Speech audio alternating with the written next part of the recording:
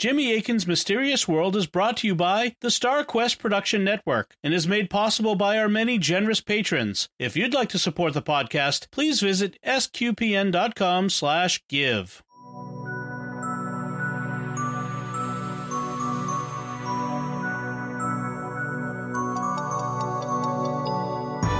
You're listening to episode 96 of Jimmy Akin's Mysterious World, where we look at mysteries from the twin perspectives of faith and reason.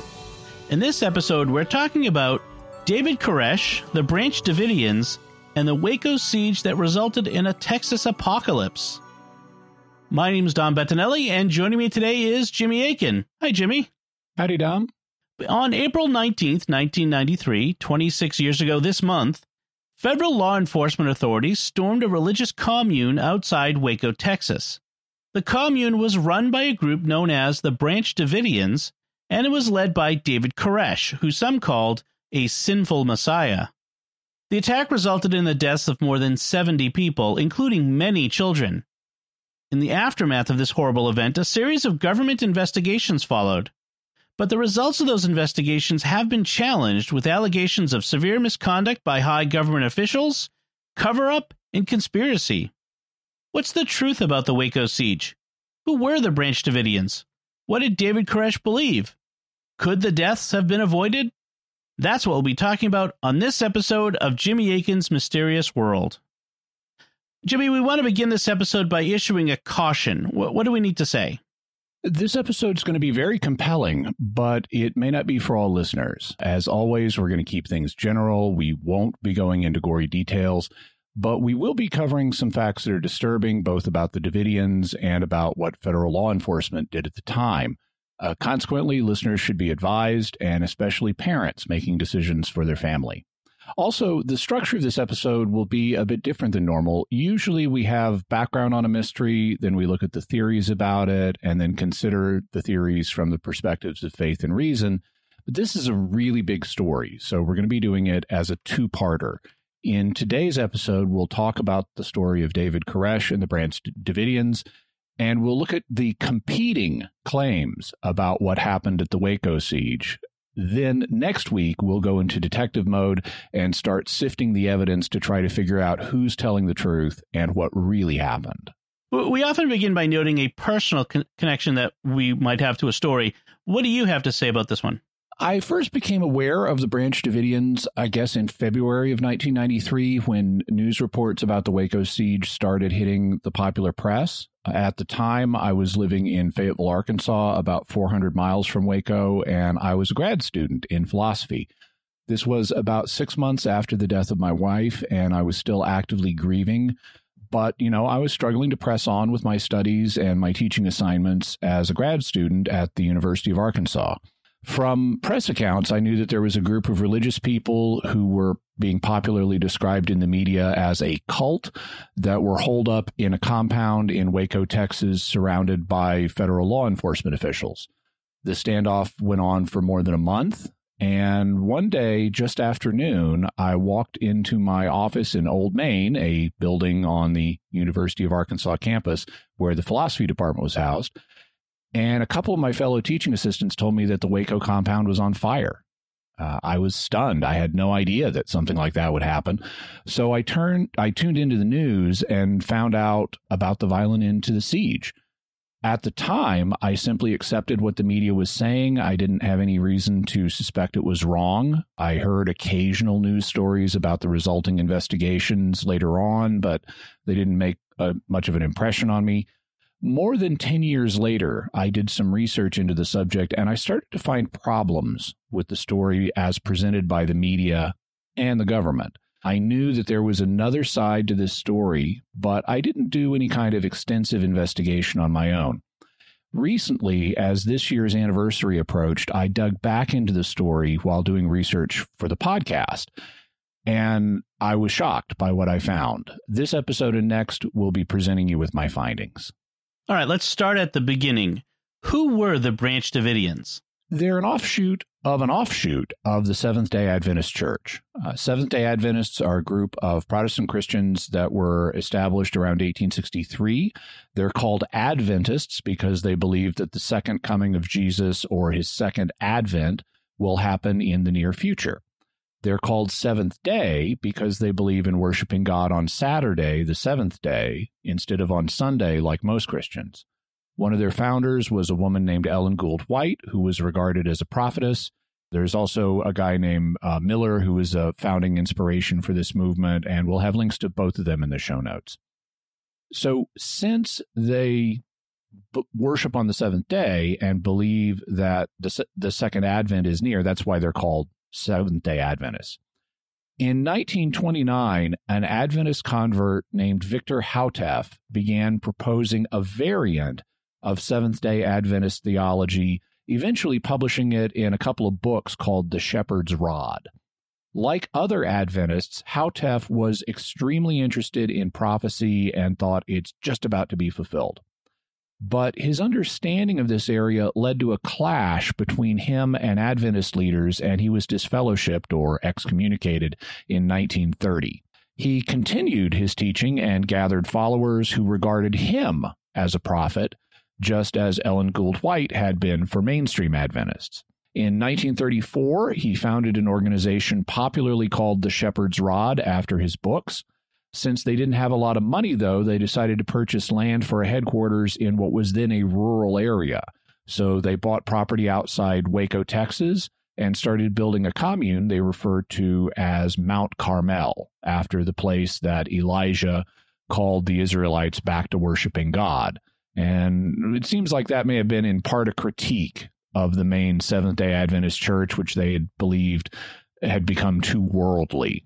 So they're like the new Mount Carmel. Although insiders still often called it the Rod, after the Shepherd's Rod, in 1942, Hautef's organization changed its name to Davidian Seventh-day Adventists. What does Davidian mean here? It's a reference to King David. The Davidians believe that they're announcing and helping to bring about the restoration of the kingdom of Jesus Christ, the Son of David, so they call themselves Davidians. And then where does the term branch come in? In 1955, when the Davidians were at the height of their popularity with maybe 100,000 followers, Hautef unexpectedly died. Afterwards, there was a struggle for control of the movement, and it ended up splitting into several groups. For a time, the main group was led by Hautef's widow, Florence. She claimed that her husband had predicted the 42-month period mentioned in Revelation 11 would begin in 1955 and end on April 22nd, 1959. But a man named Benjamin Roden opposed this prediction. He also reported receiving revelations from God telling him that he should be the leader of the group. So he founded an offshoot of the group known as the Branch Davidians. So this is why they're an offshoot of an offshoot. The term branch is a reference to the book of Zechariah in the Old Testament. It contains a couple of passages that refer to a figure symbolically named the branch. So the Branch Davidians are an offshoot of the Davidians, who are an offshoot of the Seventh-day Adventists.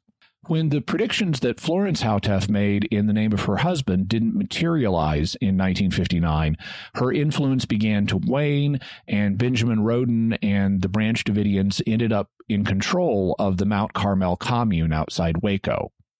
Roden himself passed away in 1978, and his widow Lois began leading the organization. But there was some tension in the movement because Lois's son George was also prominent as a leader. And this is the point where a man who is very important for our story enters the picture. His name was Vernon Howell. And so who was Vernon Howell? He was born in Houston, Texas in 1959 to a 14-year-old single mother. He never met his father. His early life was rough, and when his mother was 18 and he was 4, she placed him in the care of his maternal grandmother. His mother came back when he was 7 after having married a carpenter, and about the same time, his mother and his new stepdad then had another son named Roger, so Vernon now had a brother. Vernon was a lonely child, and he suffered from dyslexia, which is a learning disorder that makes it hard to read. I can sympathize with that because I was diagnosed with dyslexia as a child also. So you heard it here, folks. Jimmy Akin has a learning disability, and I had to work my tail off to overcome it. But back to Vernon's story. As a young man, he had a born-again experience in a Southern Baptist church, but he then returned to the church of his mother, which was Seventh-day Adventist. In 1981, 3 years after Benjamin Roden's death, Vernon joined the Branch Davidians and moved to the Mount Carmel commune outside Waco, where he played guitar and sang in church services. In 1983, Vernon began to report receiving revelations from God, so he too was now functioning as a prophet, and Lois Roden let him give his own message, called The Serpent's Root, to the Branch Davidians. Around this time, Vernon got married to a woman named Rachel Jones. Vernon also came into conflict with Lois's son, George, who was also trying to emerge as a leader, and a power struggle ensued.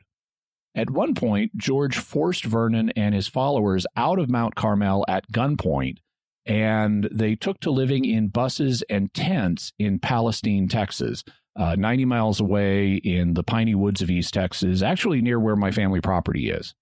And yes, Palestine, Texas is pronounced Palestine. That lasted for about 2 years. Vernon also started to gather new followers from California, England, Australia, and Israel. He himself went to Israel, where he had a vision telling him that he was a modern-day Cyrus. A modern-day who? Cyrus, meaning Cyrus II or Cyrus the Great. He was a king of Persia who reigned from 559 BC to 530 BC, and he's a very important figure in the Old Testament. You'll remember the Babylonians had conquered Jerusalem around 605 BC, destroying the temple and taking many of the Jewish people into captivity, starting the Babylonian exile. Well, in 540 BC, Cyrus the Great of Persia conquered Babylon and allowed the Jews to return to their land and begin rebuilding the temple. He thus ended the Babylonian exile. Despite the fact he was a pagan, he supported the Jewish religion, and the Old Testament regards him as a good guy, at least on balance. In fact, Isaiah chapter 45 says that Cyrus was anointed by God to conquer Babylon and restore the fortunes of his people. And since he was God's anointed leader for this purpose, Isaiah directly refers to Cyrus as God's anointed one. And you know what English word we get from the Hebrew term for anointed one? Messiah. Right. The Hebrew term Mashiach gets brought into English as Messiah. Also, the Greek word for Mashiach is Christos, giving us the English word Christ. So when Isaiah 45:1 states, "Thus says the Lord to his anointed," to Cyrus, it refers to Cyrus as his anointed one, Messiah, or Christ, depending on what translation you're looking at. And this brings out a point that a lot of Christians aren't aware of. We're so used to thinking of Jesus as the Christ that we forget the term was already in use before Jesus. Anybody who was anointed, physically or metaphorically, could be described as a Mashiach or a Christos. And anybody who God anointed for a particular purpose was a Mashiach or Christos for that purpose. God anointed Jesus to have the ultimate purpose of saving mankind, so he's the Christ in the ultimate sense, but there are also lesser Christs that God anointed for lesser purposes. One of them was Cyrus the Persian, who God anointed to restore the fortunes of his people and in the Babylonian exile. And when he was in Israel, Vernon Howell thought God was telling him he was a modern-day Cyrus? Yeah, and what happened to him wasn't unique. Over the course of time, there have been a lot of people who've gone to Israel or Rome or Mecca and gotten the idea that they are an important religious figure, like Jesus Christ, or at least a Christ. It's a delusion that's known in psychology as the Jerusalem syndrome. In Vernon's case, he concluded that he was supposed to play a big role in fulfilling prophecy and helping to restore the Davidic kingdom. He thought for a time that he might do this in Jerusalem and that it might involve his being martyred in Israel. but eventually he concluded that he needed to help bring in the kingdom from the United States. So to play with our geography terms a little bit, he wouldn't be bringing in the kingdom over in Palestine, but a little bit closer to Palestine. In any event, he returned to Texas, where he resumed his rivalry with George Roden. George's mother, Lois, had died in 1986, and by 1987, George's popularity with the Branch Davidians was on the wane, while Vernon's popularity was on the rise. To settle their rivalry, George challenged Vernon to a duel of miracles, challenging him to raise a dead person back to life. So George exhumed a corpse for purposes of this challenge, and instead of engaging in the miracle resurrection duel, Vernon reported him to the authorities for illegally exhuming a body. Clever. And he gave the police a photo of the casket draped in an Israeli flag. But the police said that they needed a photograph of the corpse as proof. So Vernon and 7 armed followers broke into the Mount Carmel commune to get the needed proof, but George caught them and a gunfight broke out.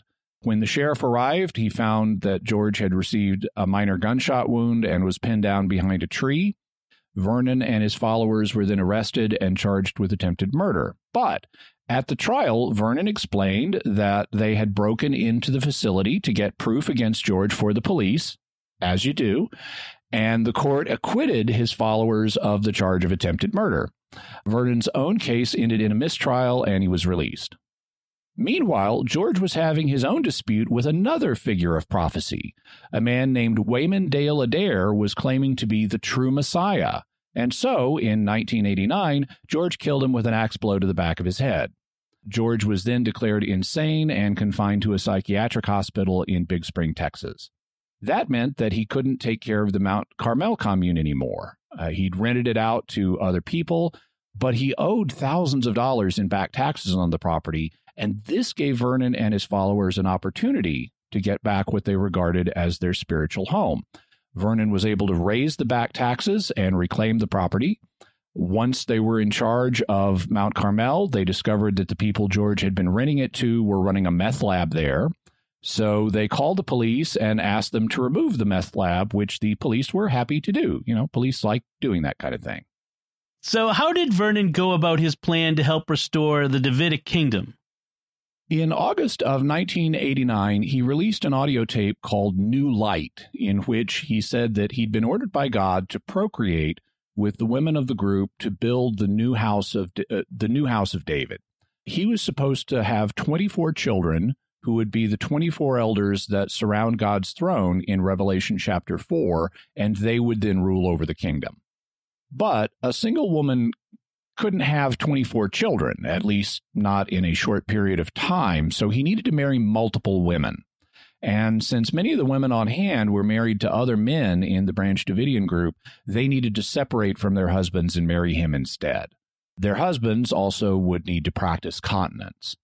Oh, and so did everybody else. All of the men and even the women that David wasn't going to be married to. Everybody needed to be continent. He was the only man who was allowed not to practice continence because not being continent would distract people from pursuing spirituality.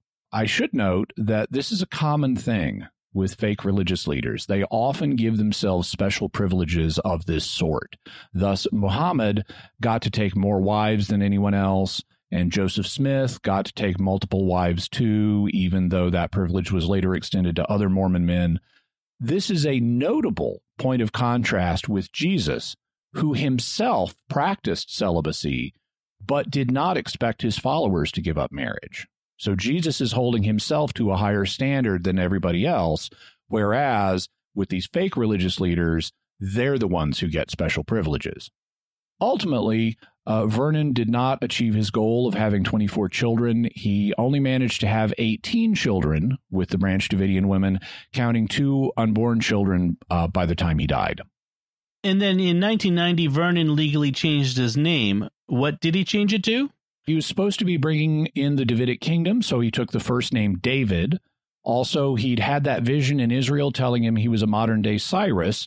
Cyrus's name in Old Persian is Koresh, and this got brought over into Hebrew as Koresh. So Vernon Howell legally changed his name to David Koresh. And at this point, he had just under 3 years to live. All right, I want to take a break right now and interrupt this compelling story to do something very important, which is to thank our patrons who make this show possible, including this time Kimberly P., Erin C., Stephen F., Father Christopher V., and Margaret B. Their generous donations at sqpn.com/give make it possible for us to continue Jimmy Akin's Mysterious World and all the shows at StarQuest. You can join them by visiting sqpn.com/give. So, Jimmy, back to the discussion of David Koresh. We've just said that Vernon considered himself a modern-day Cyrus, but some reports suggested he thought himself to be Jesus Christ. Is that accurate? No, it appears that this was a charge used to blacken his name, but it also does have a basis in something he did say. Koresh spoke of himself as a son of God, and to most people's ears, that phrase means Jesus Christ. But just like we noted that the biblical term for Messiah can be applied to more than one person, so can the phrase son of God. In fact, we talked about several ways it's used in the Bible in episode 87 on the Nephilim. For example, it gets used for angels. It also gets used for the Israelite king, like in Psalm 2, which says, "The Lord said to me, 'You are my son, today I've begotten you.'" So there, God is talking to the king of Israel, declaring him to be his son. Also, in a verse that was important to Koresh, Hebrews 7:3, it says that since Melchizedek wasn't a priest by the Old Testament, Jebusite priest Melchizedek wasn't a priest by virtue of being of the tribe of Levi, so Jesus could be a priest without being a Levite. And so Hebrews says Melchizedek was, quote, "made like unto the Son of God," close quote, meaning Melchizedek was like Jesus in that he didn't become a priest by virtue of his ancestry. So you could have other people who were like unto the Son of God, and that's what David Koresh thought he was. He didn't think he was Jesus, but similar to him in some ways. Here's how Waco survivor David Thibodeau describes Koresh's beliefs about himself. David believed he was the incarnation of the sacrificed lamb spoken of in Revelation, the lamb that was slain to receive power, who took the mysterious book from God's hand and proceeded to unlock the 7 seals described in Revelation one by one. He made it clear that he was not a resurrected Jesus, but an anointed one, a Hebrew term referring to the biblical ceremony in which oil is poured over the head of a priest or king. David said he followed Jesus and his predecessor Melchizedek, a priest who was a contemporary of Abraham, made like unto the Son of God. David argued that since the messianic Melchizedek had lived 2,000 years before Jesus, another prophet could appear 2,000 years after. So Koresh didn't think he was Jesus Christ. He thought he was an important but lesser figure who, like Melchizedek, also could be compared to the Son of God. He was a Son of God in a lesser sense and a Messiah in a lesser sense. And because he was lesser, he could also be a sinner, which he freely admitted he himself was, just like Melchizedek and Cyrus were sinners. This led to the local press in Waco calling David the sinful Messiah. Koresh also thought that he was, as Thibodeau said, the lamb from Revelation who would be slain but able to open the 7 seals of the scroll in God's hand, and that suggests he was thinking he may be martyred. Finally, Koresh thought that he was also the 7th angel from Revelation who blows the last trumpet in that book. How did things start to go bad for David Koresh? You'll remember that David needed to take extra wives so he could have 24 children. Well, they weren't all 18 years old. Some of them were younger than that. And this led to a tangled legal situation because even though he didn't marry them in a civil ceremony, they could be considered common law wives. Common law spouse is one that you have where you regard yourself as married even though you haven't had a ceremony. And common law marriages have legal standing in a lot of states. So in Texas, you can get married at age 14 with your parents' permission. So you don't have to be 18 if you have your parents' permission. And David's teenage brides did have their parents' permission. On the other hand, since these were informal marriages, there was no paper trail on them, which would make it hard to prosecute in court for bigamy, or at least so I understand. So you've got this tangled situation of what's the legal status of these unions? The county sheriff, a man named Jack Harwell, investigated the situation, and he concluded that nobody was being forced to do anything against their will. And given that, the legal situation was murky enough that they didn't have a case they could prove in court. So they couldn't nail him for underage stuff or bigamy. It kind of falls through some of the cracks, and so no charges were filed. Weren't there also allegations of child abuse against Koresh?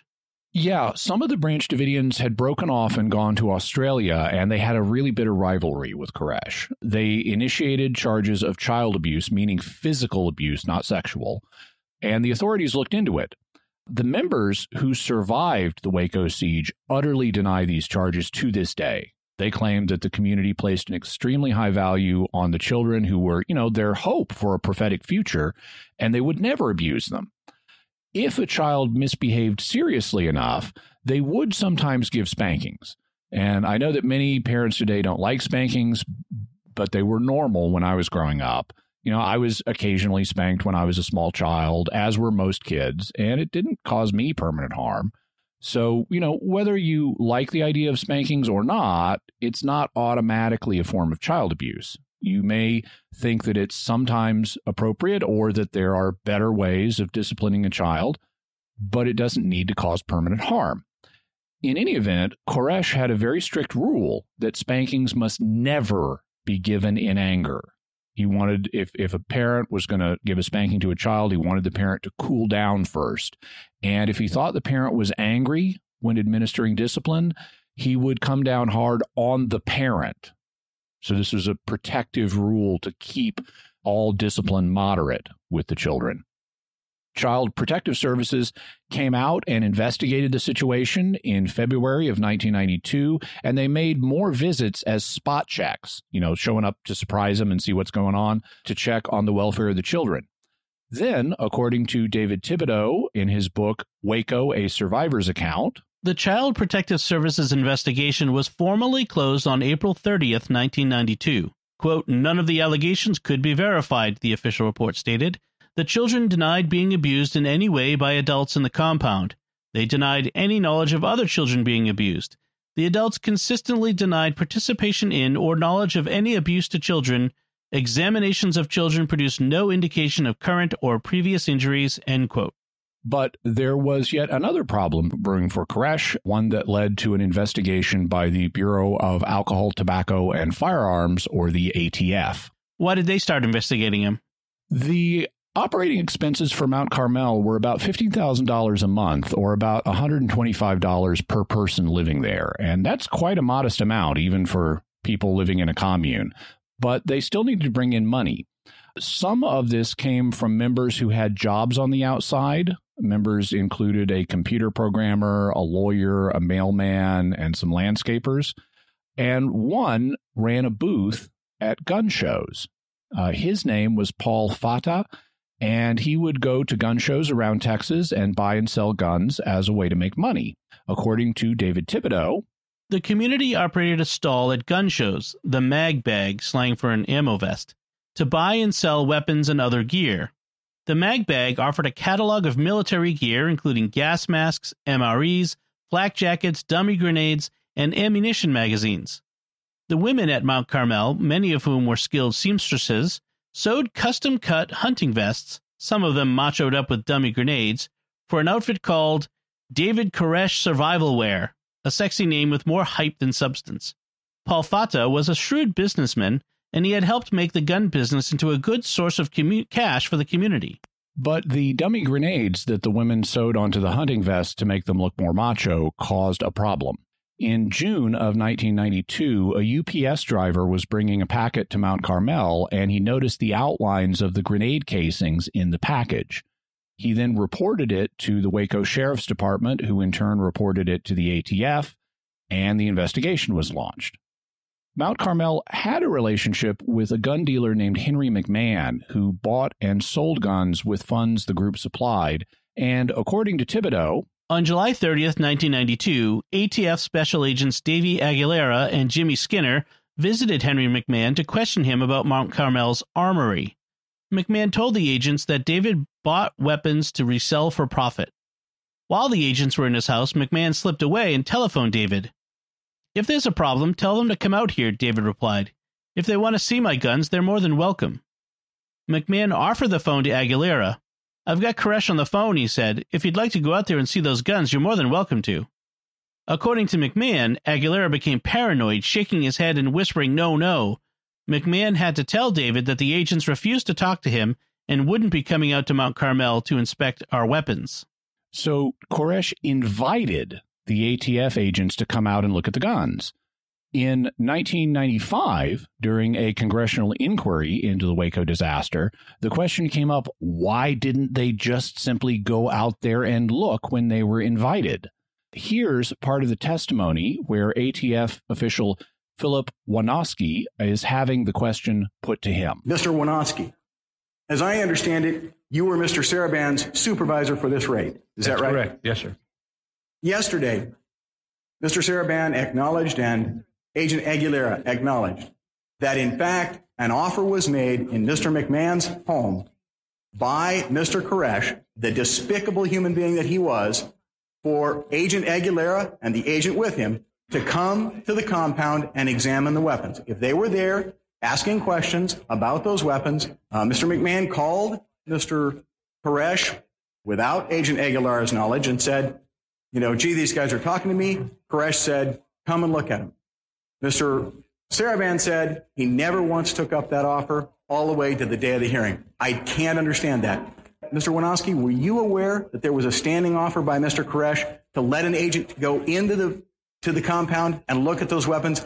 I was aware and am aware that at the initiation of the investigation, David Koresh made the offer for Agent Aguilera to come out to his place to look at the weapons. Now, at that particular point in time, the weapons in question were completely legal firearms that were purchased from Mr. McMahon. At the time they were purchased, they were Title I firearms that were being transferred from a licensed firearms dealer to an individual. Well, the evidence you put into the affidavit says that by then you had reason to believe they'd been converted and were now fully automatic and were dangerous. Why wouldn't you want to go take a look at them? I don't think any reasonable person would expect that he would show us those firearms. He would show us the ones that hadn't been converted. Well, the truth is we don't know whether he would have shown you. Got that? The weapons Koresh bought, quote, were completely legal, close quote. But ATF suspected that they may have been converting them into fully automatic firearms. They didn't have proof, just a suspicion. And rather than checking it out when they were invited, they got all secrety and assumed that Koresh wouldn't cooperate with their investigation without even trying. And it's not like other people didn't tell them just to go out there. County Sheriff Jack Harwell told them, quote, just go out and talk to them. What's wrong with notifying them? Close quote. Yet they didn't go. Had they modified any weapons? Actually, they had, but merely having fully automatic weapons was not the problem. The problem was that Koresh hadn't gotten around to filing the proper paperwork. David Thibodeau explains, as far as firearms were concerned, we had nothing to hide at that time, so far as I knew. However, it seems that during the summer of 1992, David bought from McMahon a load of legal semi-automatic AR-15 rifles and the devices used to turn them into the equivalent of military M16s. He probably intended to apply for licenses to convert them, then sell the popular automatic weapons for a profit. When it came right down to it, the only valid argument between the ATF and us was about filling out the right forms and paying the appropriate fees, not the possession of illegal firearms as such. Fully automatic weapons could be bought or converted if the buyer or owner obtained a permit from the local police and paid a $200 registration fee. So, for whatever reason, Koresh hadn't gotten around to filing the needed paperwork and paying the fee. But in the minds of the ATF, this became an ominous stockpiling of illegal weapons. Jimmy, at this point, I want to mention, listeners may wonder, aren't automatic weapons illegal now? That changed in the law, right? Well, there have been changes in the law in the last, 30 years since this happened, but I would have to check on the exact status of, you really have to look at the wording in the law in this kind of thing, because you can already see how, technically what they were doing was not a problem as long as they filed the paperwork. And there may be similar exceptions for some types of weapons these days. The Congress and the media have kind of come up with this new category, they refer to as assault weapons, but that's a squishy, silly putty term that means whatever they want it to mean at the moment. And it doesn't necessarily cover everything. So you have to be really careful in this area. And I don't want to make a categorical statement that may have exceptions. Okay. So how did the ATF proceed with this investigation? One thing they did was set up an observation post in a house across the road to surveil them. The cover story was that the agents living in the house were college students. But the effort was really amateurish because the college students were all in their 30s and 40s, drove expensive cars, and had Rolex watches, even though they were living in an old farmhouse. They also claimed to be studying philosophy at a local technical college whose campus they couldn't describe. Koresh had the license plates on their cars checked and found that there were no liens on them, meaning that they had been fully paid off and could not be repossessed. So these college students in the farmhouse have cars that are fully paid for. Not your typical group of college students. So the Davidians were rightly suspicious. One of the agents, a man named Robert Rodriguez, pretended to be interested in joining the Branch Davidians to penetrate the group, but clumsily gave away the fact that he was an agent, although the Davidians pretended not to notice. Rodriguez tried to trick the group into admitting that they had dangerous and illegal weapons by bringing over dangerous and illegal weapons and showing them to them. And they promptly warned him that what he had brought over to show them was dangerous and illegal. So that didn't work out too well. He eventually reported to his bosses that he couldn't find any evidence that the group had illegal guns or explosives. And he also later said his bosses lied to the public. So all that gave the Davidians reason to be suspicious. What was their reaction? They realized that they were under surveillance, and Koresh thought that they were likely to be attacked. Remember, in his theology, he believed that he and the others were going to be attacked by the forces of a corrupt government, who they referred to as Babylon, and that they might well be martyred. Realizing that they were being watched by government agents only seemed to confirm this belief. Then, on August 22nd, 1992, things got even worse. And actually, that's the date that I came into the Catholic Church, August 22nd, 1992. That just clicked for me. I hadn't realized that in the outline. In any event, they learned that in Idaho, the ATF staged a raid on the house of a man named Randy Weaver at a place called Ruby Ridge. We'll talk about Ruby Ridge in a future episode, but for now, you should know that Weaver had been entrapped by federal officials, legally entrapped, who wanted to force him to be a source for them inside the radical Christian identity Aryan Nations movement. To entrap him, they got him to make and sell them 2 unregistered sawed-off shotguns. They then charged him with the offense to try to force him to be a source for them. He didn't want to be a source, and he got tired enough of dealing with them that he missed a court date. Federal agents then attacked his house. At the house were Weaver and his wife Vicky, their 4 children, and a family friend. When the agents approached the house, a gunfight started and a federal agent killed Randy Weaver's son. An 11-day siege of the cabin resulted, during which a sniper shot at and wounded Weaver as he was attempting to exit the cabin to visit the body of his dead son. A sniper also wounded the family friend, and a sniper shot and killed Weaver's wife, Vicky, who was standing in the door holding a baby. Eventually, Weaver was taken into custody and charged with 10 offenses, but he was exonerated at trial when his attorney argued that his actions were justifiable self-defense. He eventually sued the government, which avoided a trial by giving the Weaver family more than $3 million in an out-of-court settlement. Needless to say, the Ruby Ridge incident was a huge black eye for federal law enforcement, and that had an impact on the Branch Davidians. Now, they didn't like Randy Weaver. They were a religious commune with members from multiple races. In contrast, Weaver was associated with people who were racists and anti-Semitic, in the Christian identity Aryan Nations movement.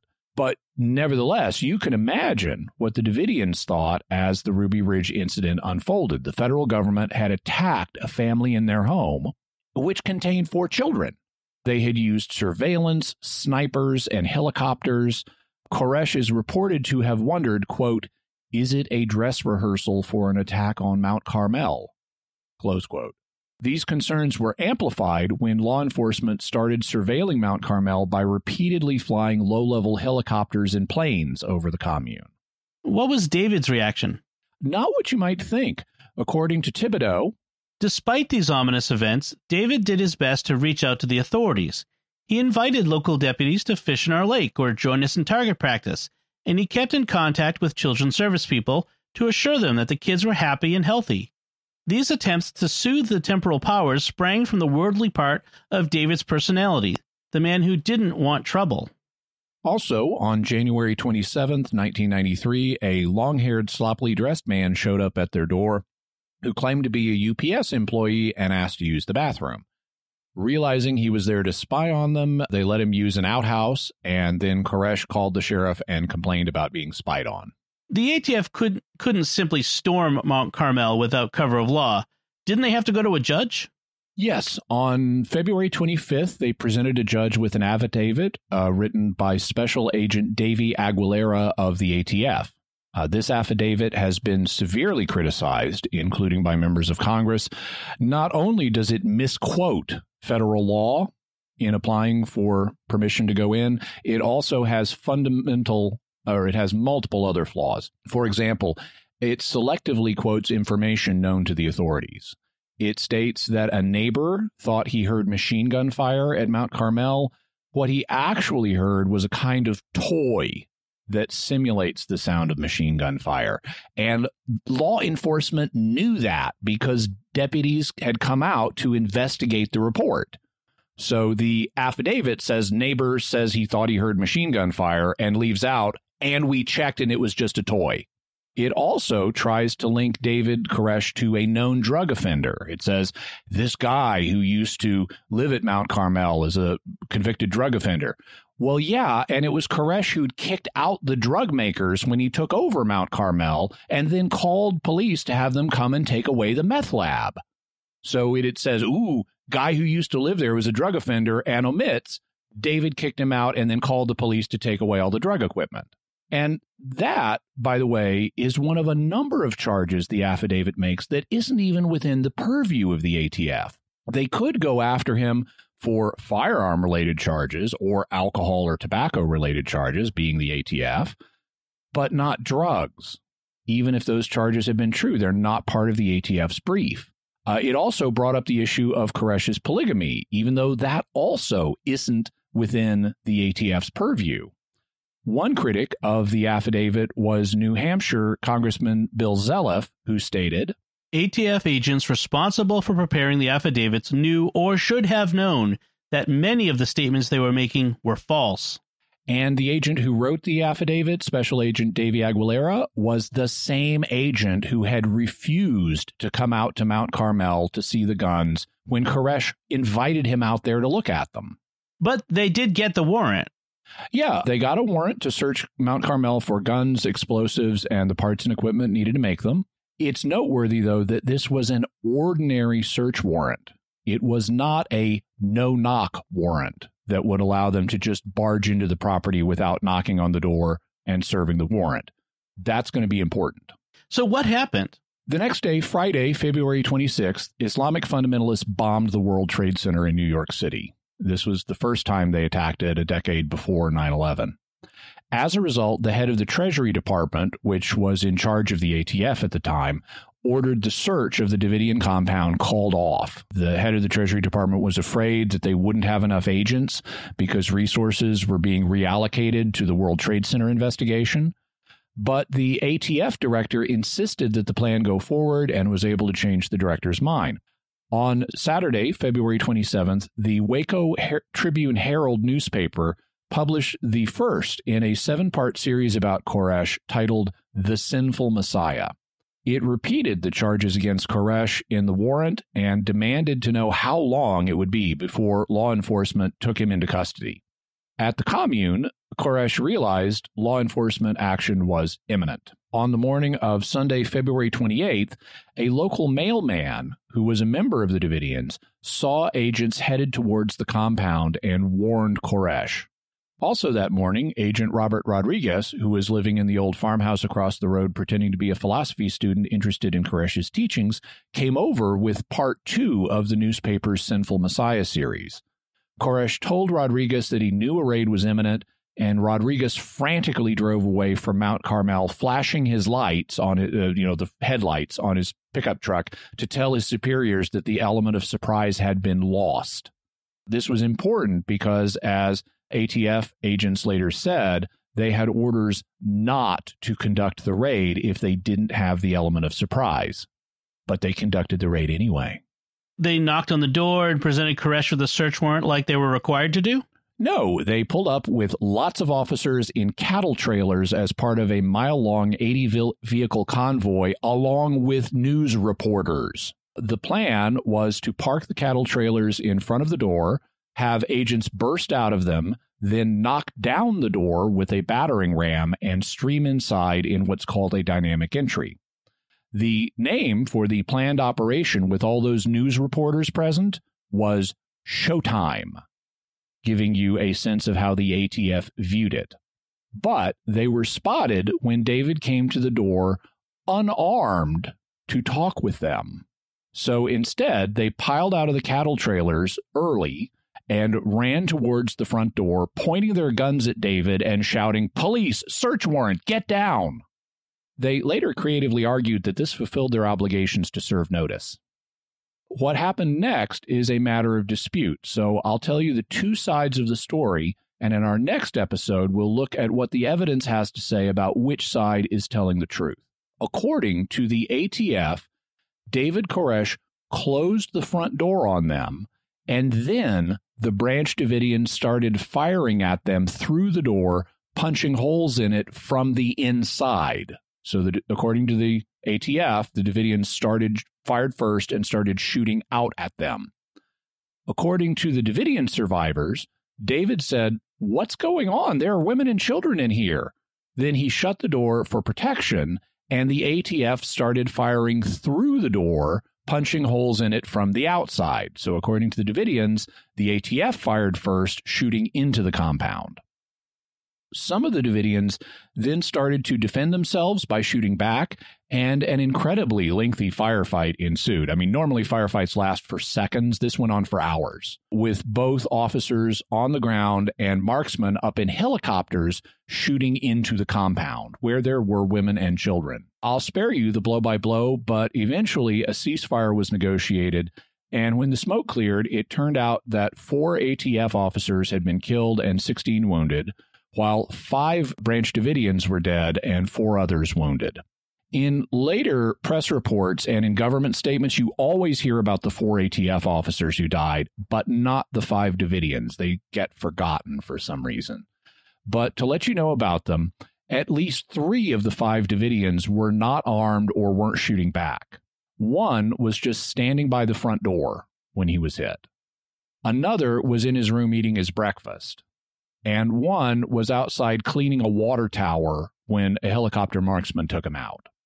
It also appears that 2 of the 5 Davidians were not technically killed by the ATF.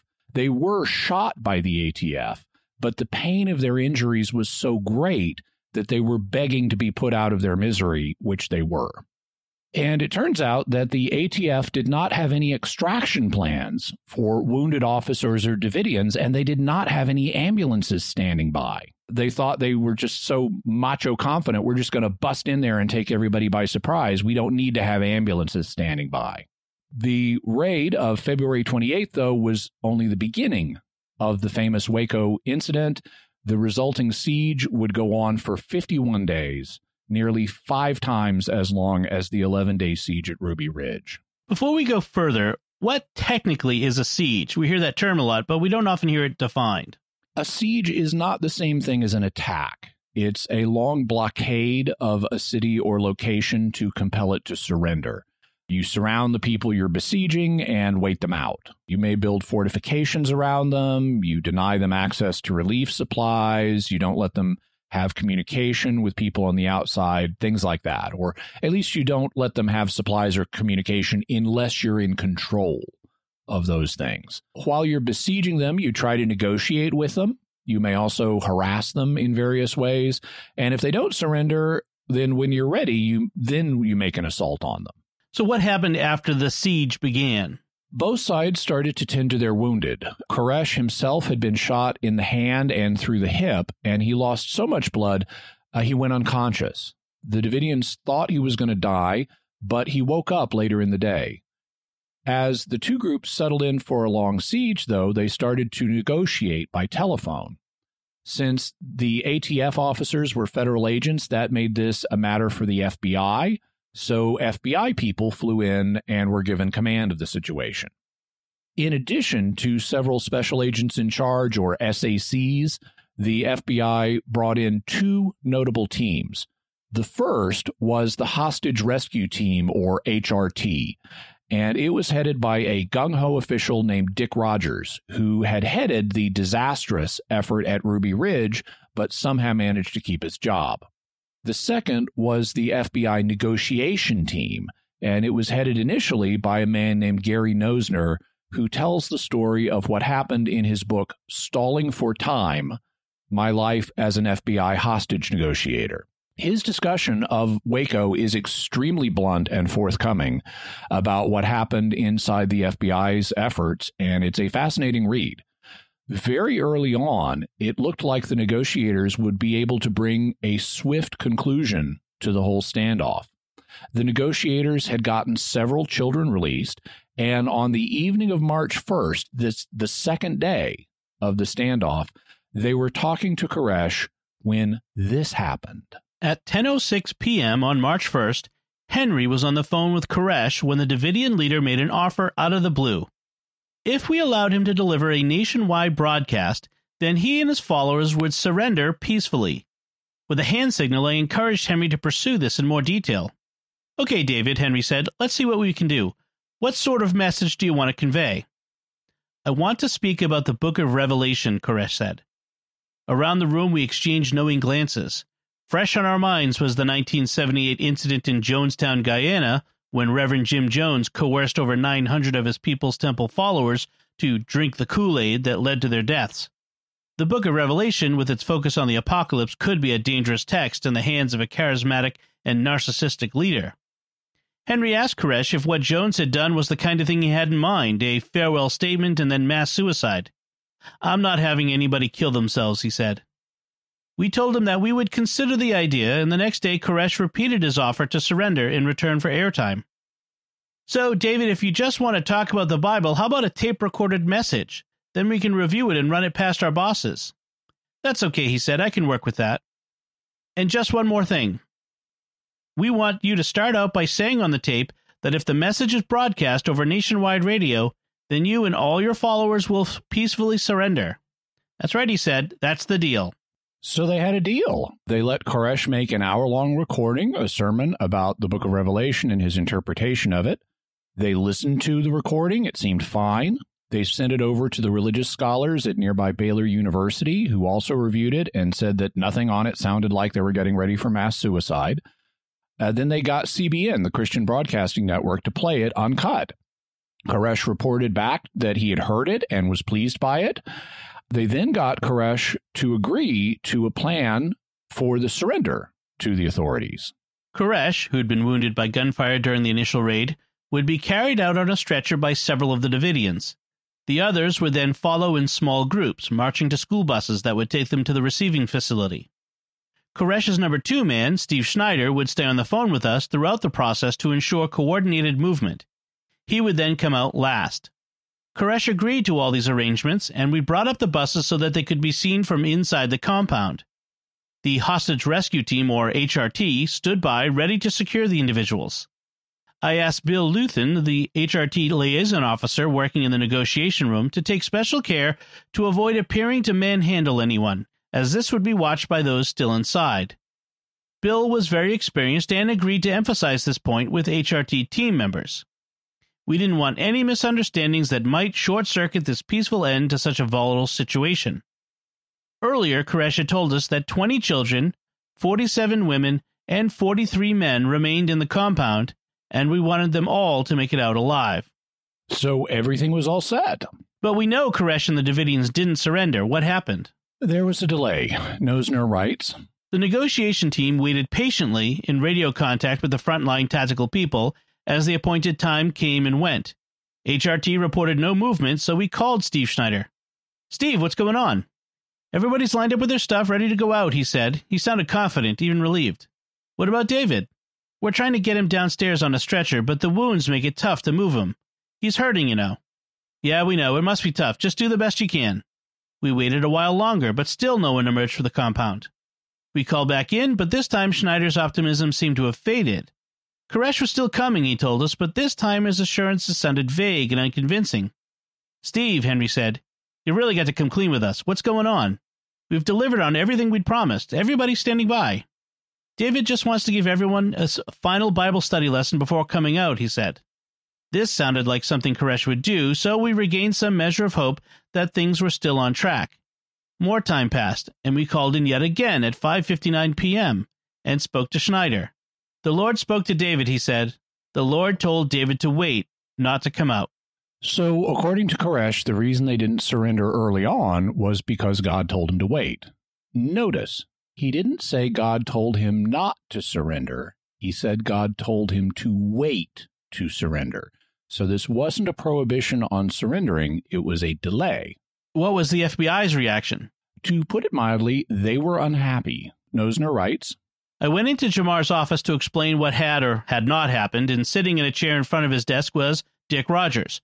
Both were visibly angry. I reminded them that we had warned them that this kind of thing could happen, but that it shouldn't alter our approach. They listened, but I could see that they'd already decided that they wanted to punish Koresh. It became clear to me that their decision was based on a strong emotional response to what Koresh had done. This joker's screwing with us, Rogers said. It's time to teach him a lesson. I don't think that's going to advance our cause, I said. It doesn't matter if Koresh is jerking us around. The point is we're getting people out of there. Rogers and I were talking past each other, both trying to influence Jamar, but his body language showed he agreed with Rogers. My people can get in there and secure that place in 15 minutes, Rogers said. Still too soon for that, Jamar said. But I agree, it's time to teach him a lesson. And as they settled in for a longer siege, this conversation revealed the basic problematic dynamic that would govern the FBI's actions over the next 50 days. How did that dynamic work? The basic problem Nosner identifies in his book is that the hostage rescue team and the negotiation team had diametrically opposed approaches to the situation. Nosner and his negotiators wanted to treat Koresh gently and make incremental progress in getting people out, while Rogers and his rescuers wanted to punish Koresh in hopes that he would suddenly surrender. And the special agent in charge, Jeff Jamar, wouldn't commit to a single strategy. Instead, he approved both plans and let them proceed at the same time, so the teams kept tripping over each other. The negotiating team was trying to build trust and cooperation with Koresh in hopes of getting him to surrender. They were using what they called a trickle, flow, gush strategy. At first, they'd get a couple of individuals out here or there. Then they hoped that larger groups would start coming out. And they figured that at some point, to retain the respect of his remaining followers, Koresh himself would lead all the remaining people out rather than be left alone. So trickle, flow, gush. And the approach was working. By talking respectfully to Koresh and his deputy, Steve Schneider, they were actually getting people to come out of the compound, starting with children. They got the trickle. Every day or so, Koresh would release a couple more children. Then a couple elderly women came out. Then a few younger adults. And then the flow started to happen. One day, 7 adults came out together because Koresh had insisted he wasn't keeping anybody against their will. And at a certain point, they had gotten 35 people out, 20 children and 15 adults. Could the gush be far behind with Koresh himself leading out the remaining followers? Well, it could, because all the time the negotiators were trying to talk nice to Koresh, and having success when they did so, Dick Rogers of the hostage rescue team was wanting to put pressure on the Davidians by being aggressive and taking punitive actions. So they started driving armored Bradley vehicles, this is a kind of tank, onto the Davidian property as a show of power, even though one of the terms of the ceasefire had been that they withdraw from the site. They violated that. They started turning on and off the electricity in the compound to mess with the Davidians. And the first time they did that, it came right after the negotiators had delivered milk to the commune so they could feed the babies inside. And the Davidians were outraged. I mean, how are they supposed to keep the baby's milk from spoiling without electricity? So the hostage team then started using psychological warfare tactics by shining high-powered lights into the compound at night and playing incredibly loud music and sounds to keep everybody awake. David Thibodeau describes it this way. It is hell. Day and night, booming speakers blast us with wild sounds, blaring sirens, shrieking seagulls, howling coyotes, wailing bagpipes, crying babies, the screams of strangled rabbits, crowing roosters, buzzing dental drills, off-the-hook telephone signals. The cacophony of speeding trains and hovering helicopters alternates with amplified recordings of Christmas carols, Islamic prayer calls, Buddhist chants, and repeated renderings of whiny Alice Cooper and Nancy Sinatra's pounding, clunky lyric, "These boots were made for walking." Through the night, the glare of brilliant stadium lights turns our property into a giant fishbowl.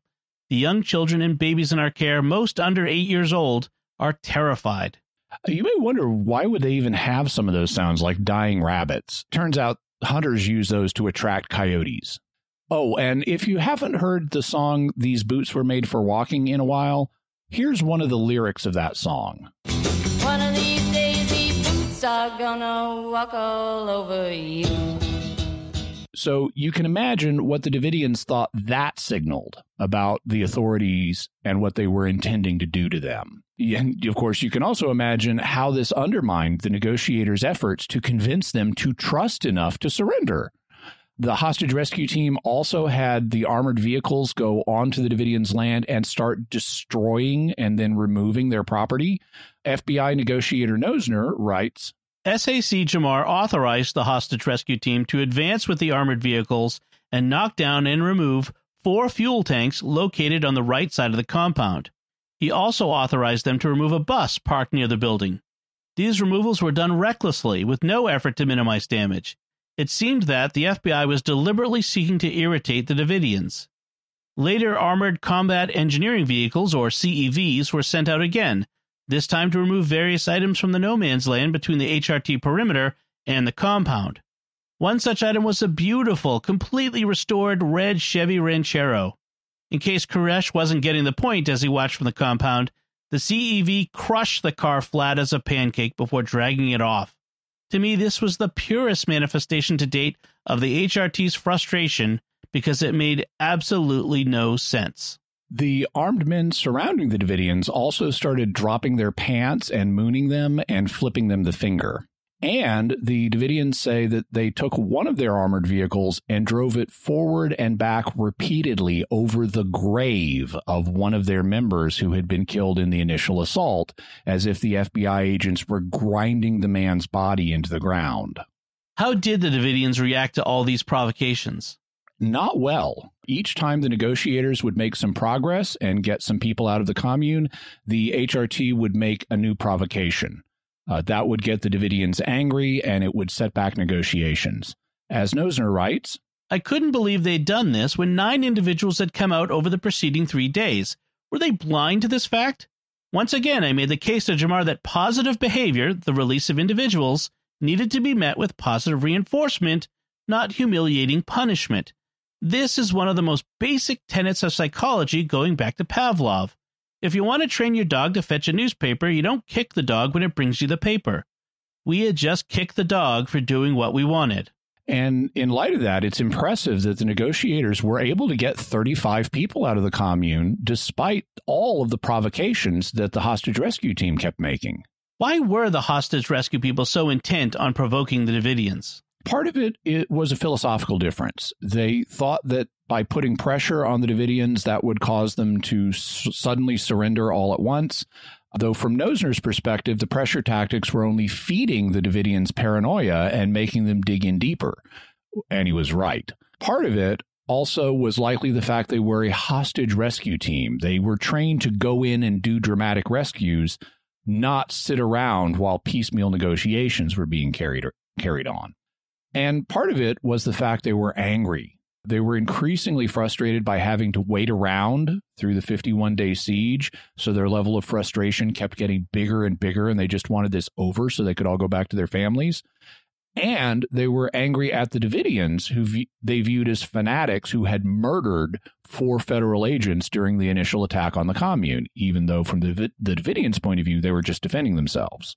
Toward the end, was there any hope that the siege would end peacefully? Yes, there was. You'll remember that David hadn't said that God forbid him to surrender, just that he wanted him to wait before surrendering. Well, eventually, God told him what he needed to do so that the waiting could end. In the book of Revelation, John sees a scroll sealed with 7 seals that nobody can open except for the Lamb that sits on God's throne. Even though he didn't think he was Jesus Christ, Koresh believed he was the Lamb that would open the seals. He eventually interpreted opening them as revealing their true meaning to the world. So he said God wanted him to write a document explaining the meaning of the 7 seals. And once that was done, he and his followers could leave Mount Carmel. Now, Passover is an extremely important holiday for the Seventh-day Adventists. They celebrate it. And on April 14th, the day after Passover ended, Koresh sent his lawyer a message saying, I am presently being permitted to document in structured form the decoded messages of the 7 seals. Upon completion of this task, I will be freed of my waiting period. I hope to finish this as soon as possible and stand before man and answer any and all questions regarding my activities. I am working night and day. As soon as I see that key people on the outside have a copy, I will come out, and then you can do your thing with this beast. David Thibodeau says, the significance of this letter was huge. Until then, David had never written down his message, except for the notes he'd scribbled in the margins of his Bible, like Talmudic commentaries. He'd long believed that his message could not and should not be written down until he received permission from God, and now, at last, it was granted. Koresh then started dictating his interpretation of the 7 seals, and his followers started transcribing his message via word processor onto computer disk. So at last, Koresh had announced an end to the siege. He just needed to complete his manuscript on the 7 seals. And he made sure that the FBI negotiators knew all this. I mean, he had an agreement with them to come out as soon as the 7 seals document was finished, and he would then come out and surrender and let them take him to jail. He even said they could come by, because he was sick of this siege too. He even said that they could come by and feed him bananas in jail. He was so sick of eating, like a monkey. He was so sick of eating the military MREs that they've been living off during the siege. So soon it would be over. And what did the FBI make of this? Well, at least the key officials who were in charge of the decision-making didn't believe him. They argued that this was just another delaying tactic, pointing to the fact that he'd previously agreed to come out only to announce that God had told him to wait, and they believe he'd just come up with new reasons to wait. Was Koresh actually working on the manuscript? Yes, and on the day that the siege ended, one of his followers, Ruth Riddle, brought out the portion of the manuscript that had been completed on a computer disk hidden in her jacket, and we'll have a link to that in the show notes. How far did David get in his manuscript? He got as far as writing his interpretation of the first seal, but then on April 19th, 4 days after he announced the plan for the manuscript, the siege came to a violent end. And what finally brought that about? The ultimate decision to end the siege was made in Washington on the advice of the FBI. The 2 key officials were Janet Reno and Bill Clinton. Well, we all know that Bill Clinton was president of the United States, but Janet Reno was the newly appointed U.S. Attorney General. In the U.S., we have a lot of listeners in other countries, but in the U.S., the Attorney General is the head of the Justice Department, which includes the FBI. And that meant that ultimate responsibility for the Waco siege fell to Janet Reno. So it was her responsibility to determine how long the siege would go on and how it would end. And it was her job to report to President Clinton on that. And you said she was newly appointed. Just how newly? Very newly. She was only sworn in as Attorney General on March 12th, which was the 13th day of the siege. So she had to come up to speed really rapidly. Now, I am no fan of Janet Reno. I really did not like her. But in fairness, she was in a very problematic position in this particular case. She did not start, plan, or approve what was happening in Waco. She came into the situation in the middle of a crisis with events already in motion, and she had to rely on what her underlings were telling her about it. She didn't know a lot about the situation, and so it would have been very easy for her underlings to manipulate her. So we have to look at her actions taking that into account. What did Reno tell President Clinton? On April 20th, the day after the siege ended, President Clinton gave a press conference in which he described the key meeting between the two of them. This weekend, I was briefed by Attorney General Reno on an operation prepared by the FBI designed to increase pressure on Koresh and persuade those in the compound to surrender peacefully. The plan included a decision to withhold the use of ammunition, even in the face of fire, and instead to use tear gas that would not cause permanent harm to health, but would, it was hoped, force the people in the compound to come outside and to surrender. I was informed of the plan to end the siege. I discussed it with Attorney General Reno. I asked the questions I thought it was appropriate for me to ask. I then told her to do what she thought was right, and I take full responsibility for the implementation of the decision. I was told by the Attorney General that the FBI strongly felt that the time had come to take another step in trying to dislodge the people in the compound. And she described generally what the operation would be, that they wanted to go in and use tear gas, which had been tested not to cause permanent damage to adults or to children, but which would make it very difficult for people to stay inside the building. And it was hoped that the tear gas would permit them to come outside. I was further told that under no circumstances would our people fire any shots at them, even if fired upon. They were going to shoot the tear gas from armored vehicles which would protect them, and there would be no exchange of fire. I asked a number of questions. And the first question I asked is, why now? We have waited 7 weeks. Why now? The reasons I was given were the following. Number one, that there was a limit to how long the federal authorities could maintain with their limited resources the quality and intensity of coverage by experts there. They might be needed in other parts of the country. Number two, that the people who had reviewed this had never seen a case quite like this one before, and they were convinced that no progress had been made recently and no progress was going to be made through the normal means of getting Koresh and the other cult members to come out. Number three, that the danger of their doing something to themselves or to others was likely to increase, not decrease, with the passage of time. And number four, that they had reason to believe that the children who were still inside the compound were being abused significantly, as well as being forced to live in unsanitary and unsafe conditions. So for those reasons, they wanted to move at that time. So Clinton says he was told that no progress had been made, and the FBI did not see any hope of progress being made, even though Koresh was in the process of writing his 7 Seals document and had promised to come out when it was done. According to David Thibodeau, Reno's underlings hadn't even forwarded her the memo that Koresh sent his lawyer promising to come out. They kept her in the dark. He believes that this was because the FBI was frustrated and wanted to stage a raid, and they wanted to keep Reno from interfering with that plan. So they lied to her and told her that no progress had been made when, in fact, progress was being made. The plan that Reno approved involved using combat engineering vehicles, which are armored tanks with big boom-like apparatuses attached to the front of the tank, to poke holes in Mount Carmel and then spray in tear gas from bottles on the end of the boom. They plan to do this periodically over a period of 48 hours. And if the Davidians didn't come out after 2 days, then on the 3rd day, they would start firing canisters of tear gas, what are known as ferret rounds, into the building. So what happened when they conducted the raid? There are conflicting accounts given by the government and the Davidians, but here's what everybody generally agrees on. On Sunday, April 19th, at about 6 in the morning, the FBI got on the loudspeakers that they'd set up around the commune and woke everybody up.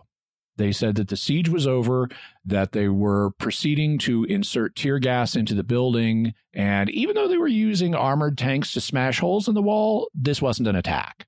As the tanks smashed holes in the wooden walls, not the windows like you might think, they started spraying gas from the bottles on the ends of the booms.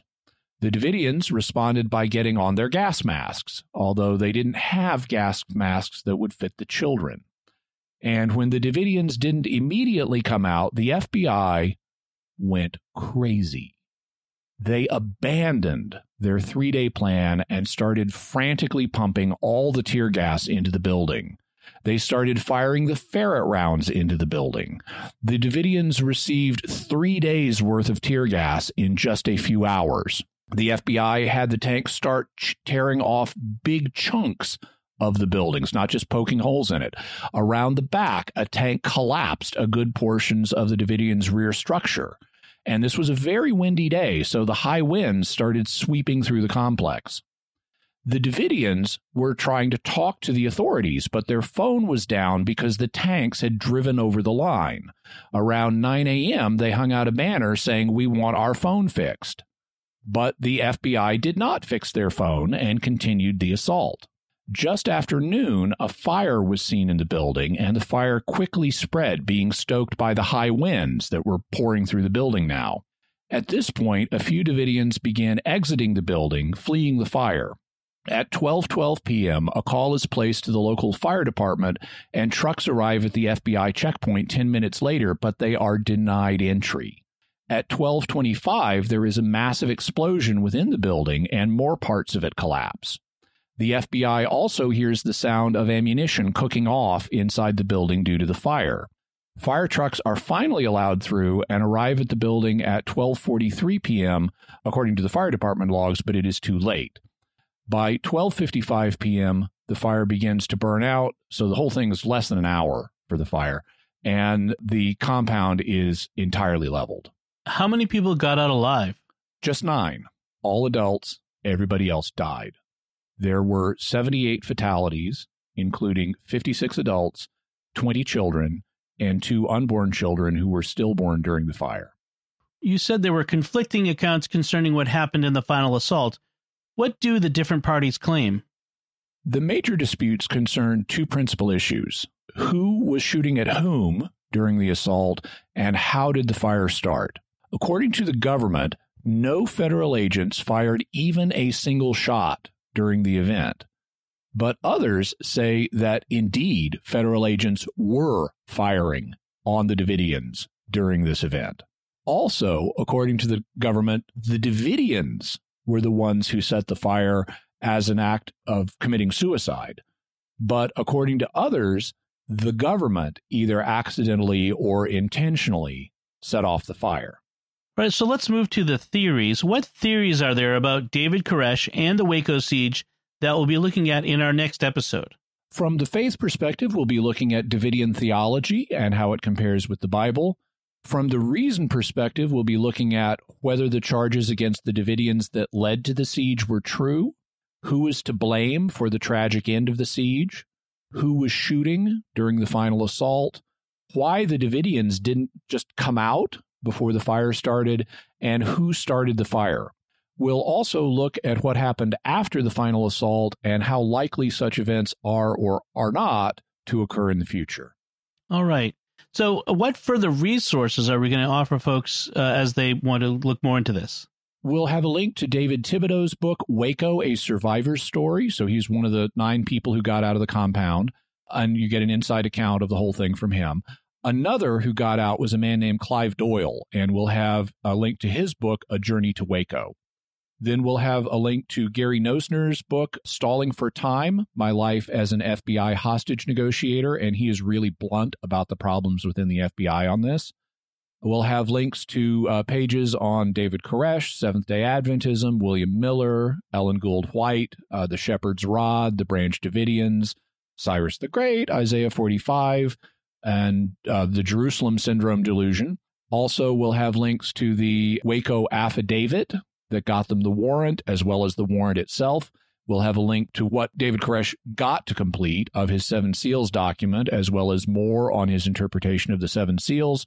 We'll have links to pages on Janet Reno and Bill Clinton, as well as a Treasury Department report that was done in the aftermath of all of this, and a Justice Department report that was done in the aftermath of all this. Okay. So, Jimmy, we also have some mysterious feedback from listeners on our previous episode on the Nephilim. The first feedback comes from Jared N. on Facebook, who writes, "Funny how this topic keeps coming up in my life lately, both in podcasts and in person. The podcast Catholic Stuff You Should Know recently covered a theory on the Nephilim in their podcast about polygenism versus monogenism versus monogenism. Hopefully a future topic Jimmy Akin will cover in greater depth, since it seems to be increasingly murky in Catholic scholarship. They tie the idea of Neanderthal variants in our DNA to the text of Genesis and propose that the sons of God may have been Neanderthals, while the sons of men were the fallen heirs of our first ensouled parents. How does that square with faith and reason?" Well, we will indeed in the future be talking about polygenism and monogenism on the show. And by maybe coincidentally, maybe not coincidentally, the question of could the Neanderthals have been the sons of God producing the Nephilim came up on Catholic Answers Live. And so just recently. And so we'll have a link in the further resources to the part of Catholic Answers Live where I answer that question. What I say is I can't rule it out completely, but it seems to me there are some challenges that the view would need to overcome. In particular, it's a little hard for me to see why the Neanderthals in particular would be regarded as sons of God. Jared seems to suggest here that they might be unfallen, but that doesn't seem consistent with what we know about Neanderthals from the archaeological record. It seems like they're just as fallen as us, and they certainly died, so they suffered the effects of death as well. Brooke Kennel writes on YouTube, "I think I favor a more literary interpretation of the sons of God, in which there is no literal mating between angelic and human beings, but it does leave me wondering what the theological/spiritual status of the Nephilim would be if they literally were the children of fallen angels and human women. Would they still have had free will not to sin?" Well, God makes sure everybody has free will. And so regardless of angels had free will and they could choose for or against God. Humans had free will, could choose for or against God. So if you had an angel-human hybrid, really what it would be is a human that angels had, had a role in its conception on the genetic level. But the soul always comes for God. And we know that God gives human spirits and angelic spirits free will. So God would be providing the soul once again in this case, and it would have free will. Okay. Flying Car 100 writes, "I've heard of the Anunnaki from Scooby-Doo Mystery Incorporated." Yes, Scooby-Doo Mystery Incorporated is the best of the Scooby-Doo series. It's so good that as we're recording this, we're under coronavirus lockdown. And so to pass some of the time, evenings and weekends, I've been rewatching Scooby-Doo Mystery Incorporated. It is highly to be recommended. Very good. On Netflix? Is that where it is? Okay. I think it's on Amazon Prime, or I think it may stream on Amazon, and it's also on DVD. Awesome. So, Jimmy, what do we have for mysterious headlines this week? Well, you know how you talk to yourself in your head and rehearse conversations and things like that? Yeah. Not everybody does that. Not everybody has an internal monologue. And so we'll have a link to a story about that. Also, periodically you'll see footage from the International Space Station or something on the NASA channel, and you'll find clips where UFO folks have been saying, "Oh, look, here's a UFO in this footage, in this feed." And a lot of times it's not really impressive. I mean, maybe that's a meteor or something. Mm-hmm. Well, here's one where they actually got footage of something that looks strange. I mean, it's not just a meteor. I mean, it might be another human-made object, but it's much more, wow, what is that, than normal. So we'll have a link to that footage from the International Space Station. Okay. So at this point, we do want to, recommend to listeners to send us your feedback so far on what we've been talking about. What do you What are your theories so far about David Koresh and the Waco siege? We want to hear from you.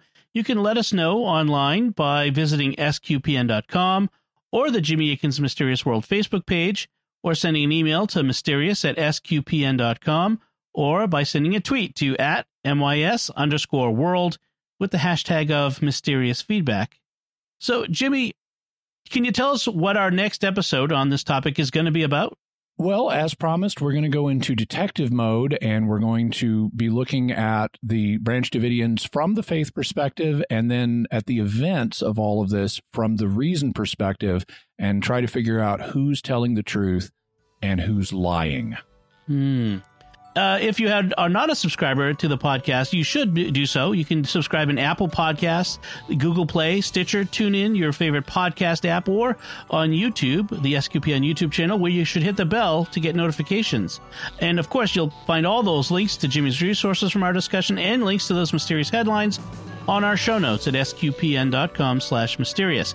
And remember, to help us continue to produce the podcast, please visit sqpn.com/give.